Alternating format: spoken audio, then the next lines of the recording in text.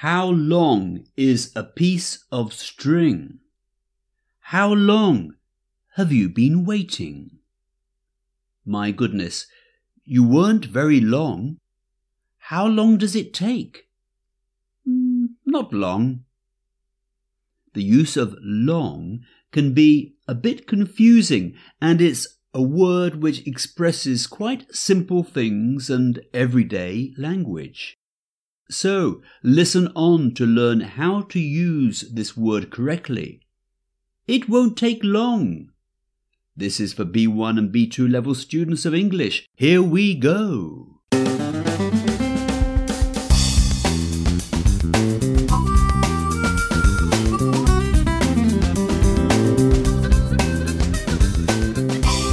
Hello and welcome to Practicing English. My name is Mike Bilbrough and these are podcasts for students of English at B1 or B2 levels. For transcripts, please go to practicingenglish.com. I think that most learners of English know that we use long as an adjective. It's used to talk about the length of something. For example, a meter is 100 centimeters long. The syntax or word order is similar to other adjectives when we ask or answer questions about a quality. How high is St. Paul's Cathedral? It's 111 meters high. How high? How long is the River Thames? It's 346 kilometers long. I think that's straightforward for most students. Sometimes there's a confusion between the word large and long. Long talks about the length of something, and large really just means big. He's a very large man. He used to be a boxer. Long also talks about time, the length of time, how long something lasts. The syntax or word order is similar to our examples we had before with adjectives. How long is the film? It's 3 hours long. Long is also used as an adverb, and it can be used as an adverb that talks about time. Interestingly, it is usually only used in questions or negative sentences talking about how long. Have you been waiting long?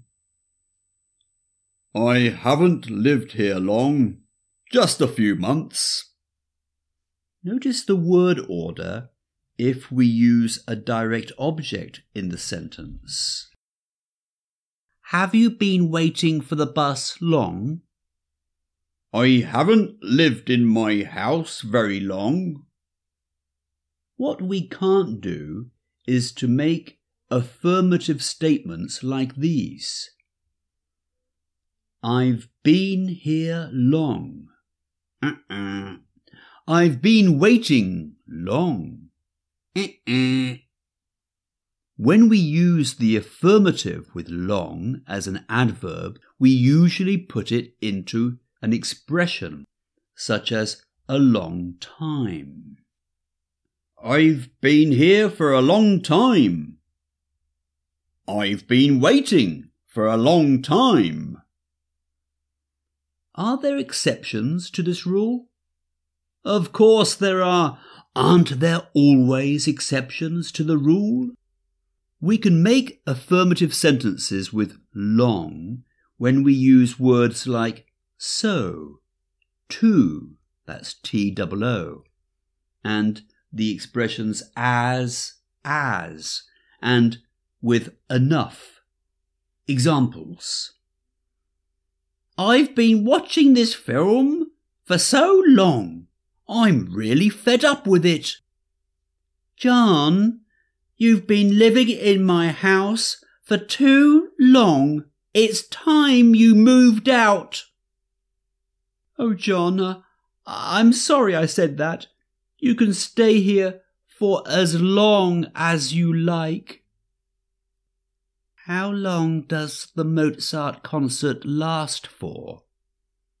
Well, not very long, really. Only 3 hours. What?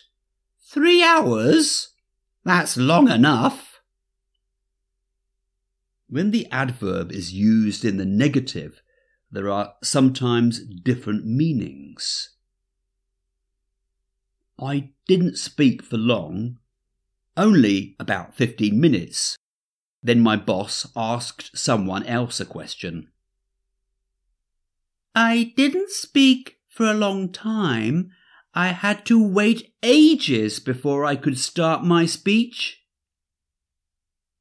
So you can notice that the first one, I didn't speak for long, talks about how long someone spoke for, and I didn't speak for a long time means that the person had to wait a long time before they started speaking. Come over to Practicing English if you want to look at these examples again. It might help to see the different meanings if you see them in writing. I'll end now with some jokes about the word long. What do you call a snake that's exactly 3.14 meters long? I don't know. A python. Get it? Pi 3.14? Oh, yes, how funny. What did the fog say to his long-lost friend, the tree? I don't know. What did the fog say to his long-lost friend, the tree? I missed you. Missed? Get it? M-I-S-T? Missed fog? Oh, yes. Well, that's a funny joke. Well, to cut a long story short, I became a film editor. Do you get it? To cut a long story short, I became a film editor. It took me a long time to recover from my broken neck, but afterwards I never looked back. There's a double meaning there, isn't there? I never looked back, meaning I never looked over my shoulder, or the phrasal verb to look back, meaning to regret something. I never looked back. Okay, until next time, goodbye for now. I hope you've enjoyed this podcast. You may also enjoy my book, The Tudor Conspiracy, for B1 and B2 students. Come over to practicingenglish.com and click on the Tudor Conspiracy link.